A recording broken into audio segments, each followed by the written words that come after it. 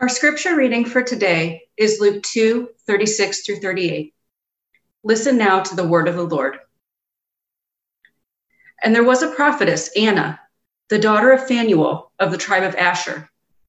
She was advanced in years, having lived with her husband 7 years from when she was a virgin, and then as a widow until she was 84. She did not depart from the temple, worshiping with fasting and prayer night and day. And coming up at that very hour, she began to give thanks to God and speak of him to all who were waiting for the redemption of Jerusalem. The word of the Lord. Thanks be to God. Welcome, everyone. It's good to see you all. Before I give the sermon, I have a quick announcement, and that is starting next week, we'd like to have someone from the congregation offer a response on behalf of the congregation during the liturgy.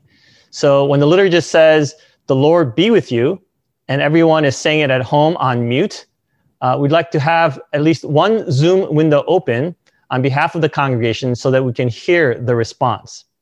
And so anyone or anybody of any age or the entire family can do this together.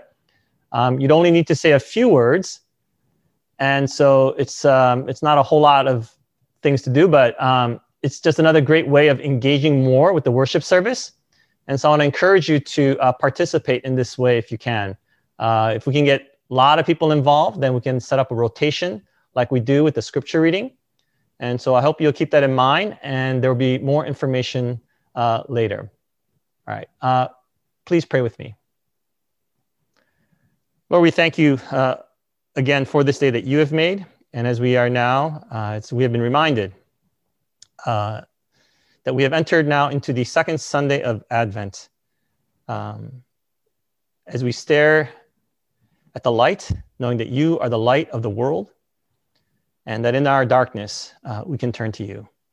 And so God, a light in our hearts and in our minds, open our eyes that we might see what you have for us. God, comfort those who need comforting, challenge those who need challenging. In the hearing of your word, God, help us to find ourselves and help us to obey. We ask these things in Christ's name. Amen. Last week, we met someone named Simeon who was waiting for the consolation of Israel. Today, there's a sequel, and it's the story of Anna. Scholars have long pointed out that the pairing of Simeon and Anna reflects the Gospel of Luke's particular sensitivity to women. As you can see, Luke pairs men and women as witnesses to the life, death, and resurrection of Jesus Christ, and as the recipients of his healings, and even as paired illustrations in parables. These gendered pairs make an important theological point, that the kingdom of God and the good news is broad enough for everyone, male and female, Gentile and Jew, poor and rich. In addition, Luke's pairing of Simeon and Anna, as well as his repeated pairings throughout the gospel, is a way of strengthening the truth of his testimony regarding Jesus by having two witnesses in accordance with the spirit of Deuteronomy 19. A single witness shall not suffice against a person for any crime or any wrong in connection with any offense that he has committed. Only on the evidence of two witnesses or three witnesses shall a charge be established. And so that's what Luke is trying to do. Last week, Simeon got at least 10 verses, and we heard his words of blessing to God and to Mary and Joseph. Anna gets just 3 verses today. And though we are told that she began to give thanks to God and to speak of him to all who were waiting for the redemption of Jerusalem, we are not told what she actually said. It's not recorded. It probably will not surprise you that Simeon's story is more often preached than Anna's, and when Anna is preached, if at all, she's usually tacked on as a minor character or as an afterthought at the end of Simeon's story. Rather than receiving equal billing as an equal counterpart witness, Anna is ordinarily relegated to playing second fiddle to Simeon. For example, if you browse through the history of iconography and paintings of Anna over the centuries, she is almost always off to the side while Simeon takes center stage. Simeon gets highlighted because he was the first, because he held the Christ child, because he spoke words of blessing, and if we want to be honest, because he was a man. And even though he was ready to depart in peace, implying old age and nearing death, he's often shown standing straight and looking strong.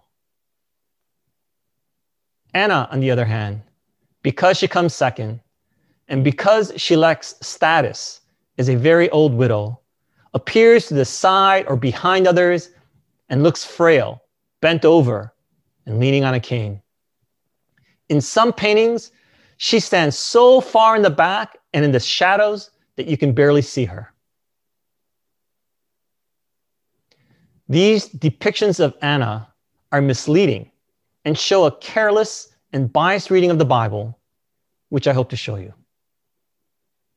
Last week, I pointed out 3 things about Simeon: that he was righteous and devout, that he was waiting for the consolation of Israel, and that the Holy Spirit was upon him. He's a model of faith.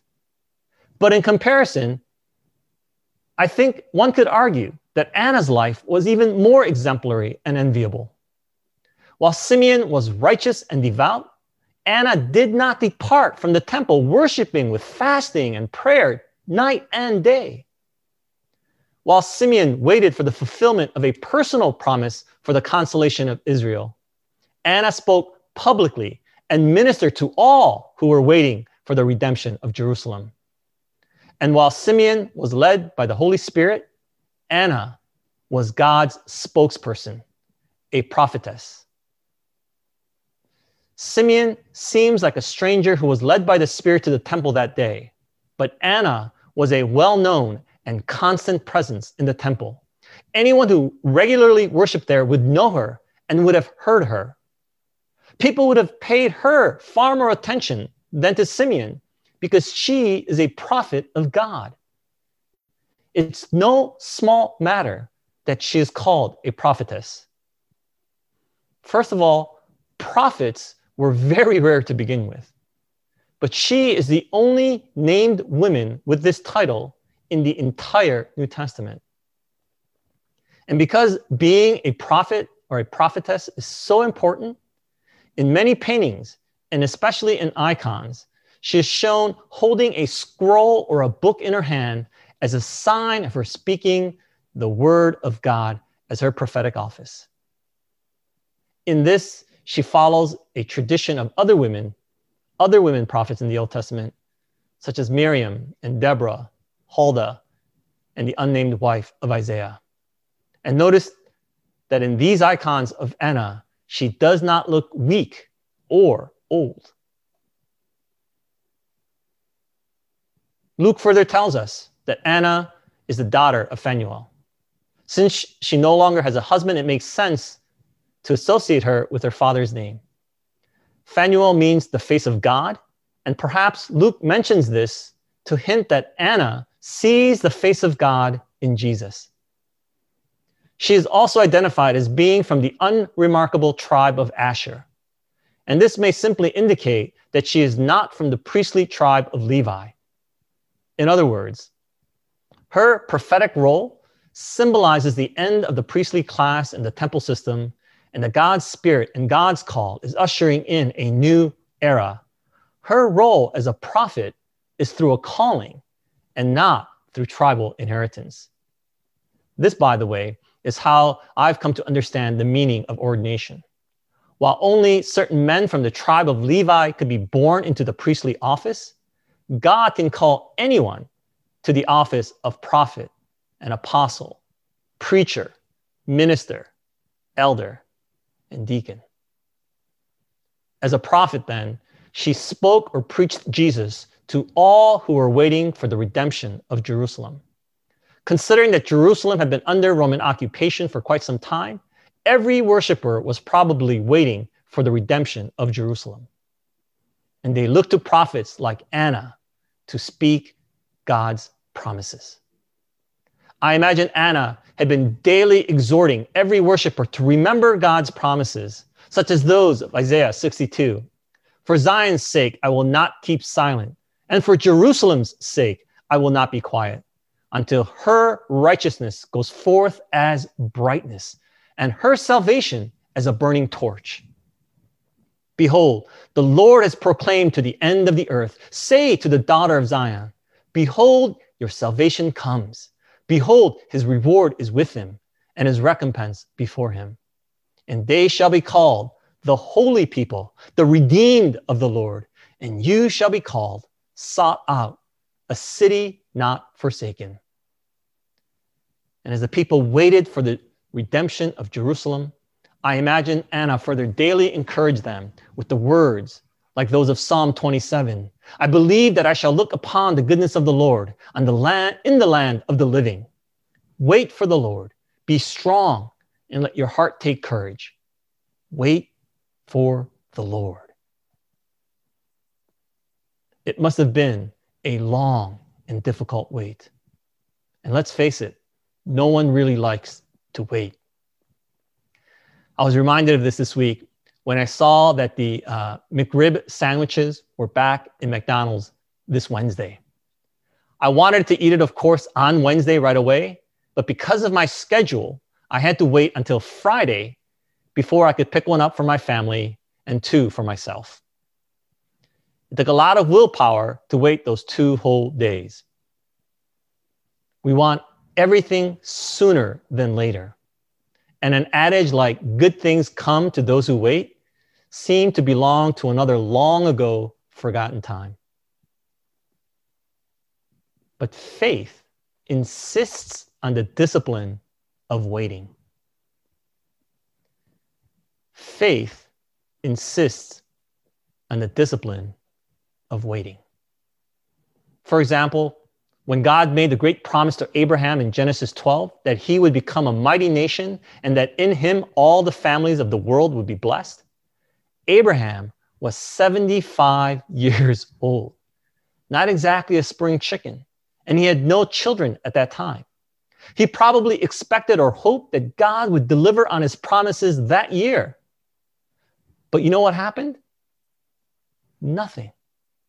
Years passed, a decade passed. And when Abraham was 85 years old, instead of waiting any longer, he agreed to Sarah's plan to use their servant Hagar as a surrogate to have a child instead. Abraham had more or less given up at that point of having a child with his wife Sarah.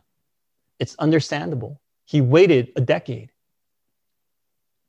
But then another decade passed, and when he was 99 years old, God reminded him of his promise and renewed his promise that he and Sarah would have a child. And finally, at the age of 100, he and Sarah had a son. God wanted him to wait 25 years. Can you imagine waiting that long? But you know, I think waiting for a child that long was one of the most important faith lessons that Abraham was able to pass on to his son Isaac.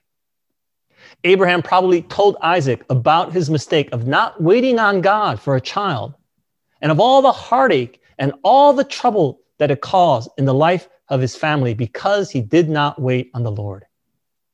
So when Isaac got married and his wife Rebekah could not get pregnant, do you know what Isaac did? Unlike Abraham, he waited. Genesis 25 says this, and Isaac was 40 years old when he took Rebekah to be his wife. And Isaac prayed to the Lord for his wife because she was barren. And the Lord granted his prayer, and Rebekah, his wife, conceived. He prayed to the Lord, and the Lord granted his prayer. When you read that, you might think, praise the Lord. Isaac prayed and the Lord answered him right away. So easy. But a few verses later, we read this. Isaac was 60 years old when she bore him. Isaac was 60 when his twin sons were born. He got married at 40, and presumably he started praying for children right away. In other words, he prayed for 20 years. He waited on God for 20 years. That's what faithful waiting looks like. The same thing is going to happen to Joseph and Mary. All the prophetic words and blessings about Jesus, that he will be a light to the nations, that he will redeem Jerusalem, will have to wait until he's grown. They're going to have to wait more than 2 decades. He's here, but he's still a baby. Already, but not yet. Mary and Joseph still have to wait and raise Jesus. As those of you who have raised a child, you know this. It's a crazy mix of awe and exhaustion, of wonder and wondering. Like every other parent, they will have to figure out how to provide for him. They will have to feed him, change his diapers, play peekaboo, and soothe him through his terrible twos. They will have to teach him to read and write, and how to use a hammer and make furniture so he can take over the family business. If it were today, they would teach him to wear a mask, to keep social distance, to say thank you to his least favorite uncle, to clean up his room that he will share with his 4 brothers, and to pay attention on Zoom, and to turn his math homework in on time. They will also, of course, take time to worship, to pray with and for him, and do their best to raise him in light of God's promises. Mary and Joseph will learn, as we all must learn, that faith and faithfulness go together.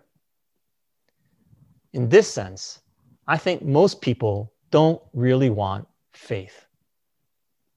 They just want a temporary and supernatural burst of faith in moments of acute crisis or emergency. When there's an unexpected disaster, when a situation seems hopeless, when they have exhausted all of their own resources and abilities, they then turn to an unknown God out of desperation and wish for a miracle. That's not really faith. Genuine faith is built over a lifetime of commitment, of trust, and of waiting. And there are no shortcuts.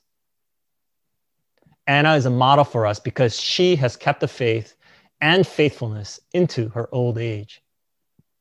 A lot of people start off well in the Bible, but not everyone finishes well into their old age.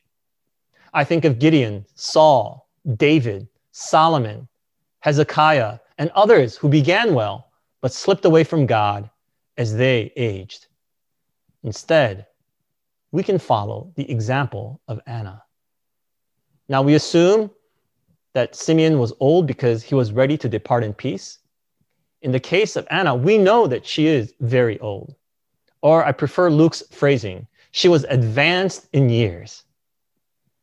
The text is a bit ambiguous, and it could mean that she was either 84 years old or that she lived as a widow for 84 years.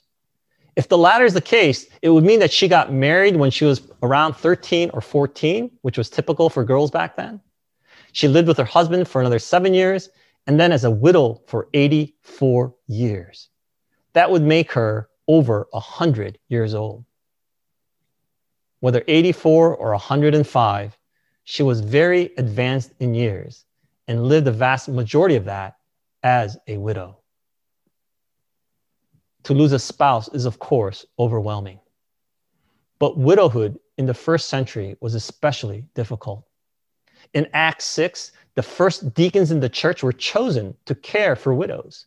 The first mercy ministry that the church had to develop was for the sake of widows because they were among the most vulnerable and needful members of their community.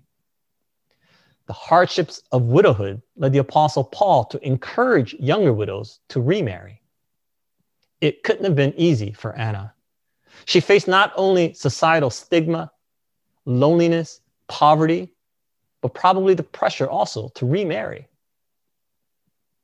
Yet there's no hint of bitterness or despair or flagging faith or strength. Rather, hers is a life dedicated to worship, thankfulness, and bearing witness. What Luke is pointing out for us isn't that she's old. He's noting the symbolically important numbers associated with her life and age. She had 7 years of marriage. 7 is a perfect number, or the number of completion. And then another 84 years of widowhood. 84 happens to be 7 times 12. That's not mere coincidence. The numbers hint at the completion of the promise given to Abraham and the 12 tribes of Israel. She, like Simeon, represents the end of the old covenant and prophetically sees in Jesus the dawn of a new covenant, a new kingdom, and a new age. Furthermore, her name is also suggestive. Anna is the same name as Hannah, both meaning grace.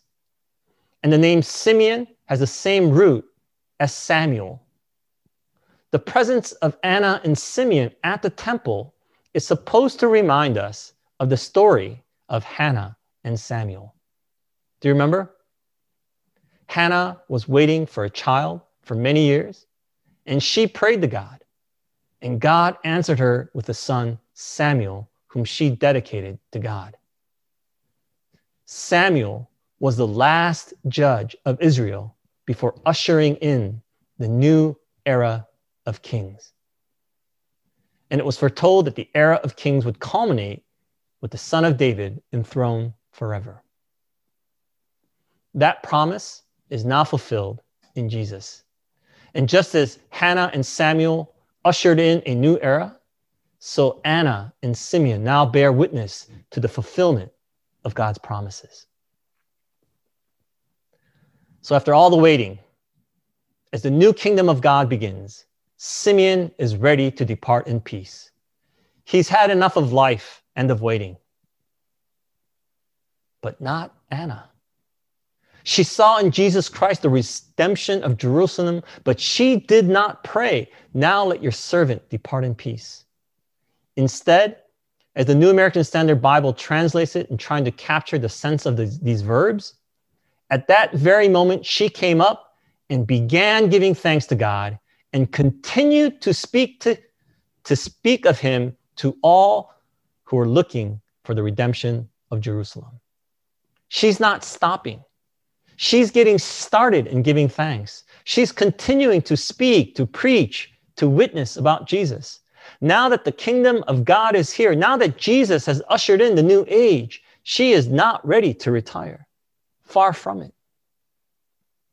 In our day, I know that many people want to retire early. Maybe some of you are already thinking about it and dreaming of the day when you can take it easy. But what do you imagine yourself doing if you didn't have to work? Now, I hope that at any age, you'll be able to say and pray in faith, "I am ready to depart in peace." But I hope that it is never an attitude of resignation from life or from the life of ministry to which God has called you. You may not hang out at the church every day and night like Anna did, but as you age, I hope you will strive to be more engaged with the worshiping life of the church. Like Anna and Simeon, you can meet Jesus in worship. As Stanley Hauerwas notes in his book, Christianity, Democracy, and the Radical Ordinary, that I go to church does not mean I think that Jesus is only to be found there. It just means that he has promised to show up there in a manner that can help us discern how he shows up in other places.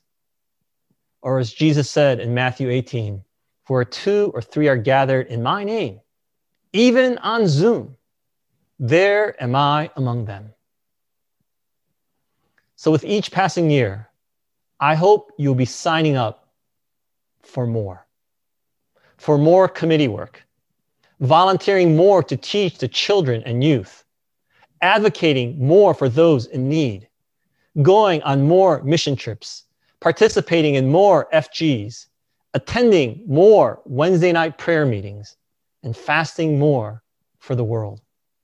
I hope you will encounter Jesus again and again in worship every Sunday. I hope you will never take the attitude of I'm tired, let the younger ones do it. I hope, like Anna, you will continue to speak, to preach, to witness more about Jesus, the Redeemer of Jerusalem, the Redeemer of the world. It's not complicated. As Jesus told the man he had healed in Mark 5, go home to your people and report to them what great things the Lord has done for you and how he had mercy on you. Just tell people what Jesus has done for you. That's it. I hope, like Anna, you can finish strong in your faith. While you are waiting for Christ's return, like her, that you can be fervent in worship, in prayer, in fasting, in witnessing about who Jesus is and what Jesus has done for you. Even though we can't gather at the church every day, even if we wanted to at this time, you can still abide in Jesus Christ every day in times of devotional prayers, in Bible reading, in quiet times. There aren't very many sermons or paintings of Anna by herself. But in the few paintings of Anna as the lone subject, this is what she does. This is what a prophet of God does, poring over God's word. I hope this is an encouragement to you. She knew Jesus because she knew God's word. It's possible that as a prophet, that she occasionally received an overwhelming vision or flashes of inspiration out of the blue. But I think mostly she knew God because of her careful study of God's word and through prayer. She kept strong and encouraged others even when she was very advanced in age. For those who were waiting for redemption, because she knew God's word and she trusted God's word. You and I can do the same.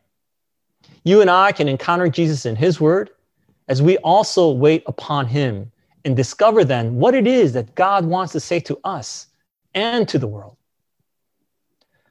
I know that these last 9 months feel like we've been waiting forever to return to some semblance of normalcy. But isn't there anything else that you are waiting for from God?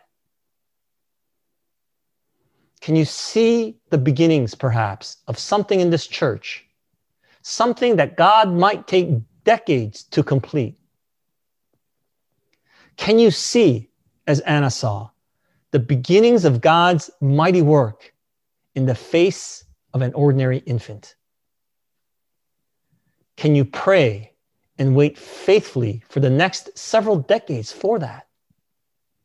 Can you plant new seeds of ministry today that will bear fruit decades from now? And while waiting, can you give thanks to God and speak of Jesus to all who are waiting for redemption? Let's pray together. Lord, we give you thanks for our lives. And we thank you for the opportunity that we have every day to know you. We ask for strength and for hope, for faith and faithfulness, even as we wait and pray. Come, Lord Jesus, come. We ask together, as Jesus taught us to pray, Our Father, who art in heaven, hallowed be thy name.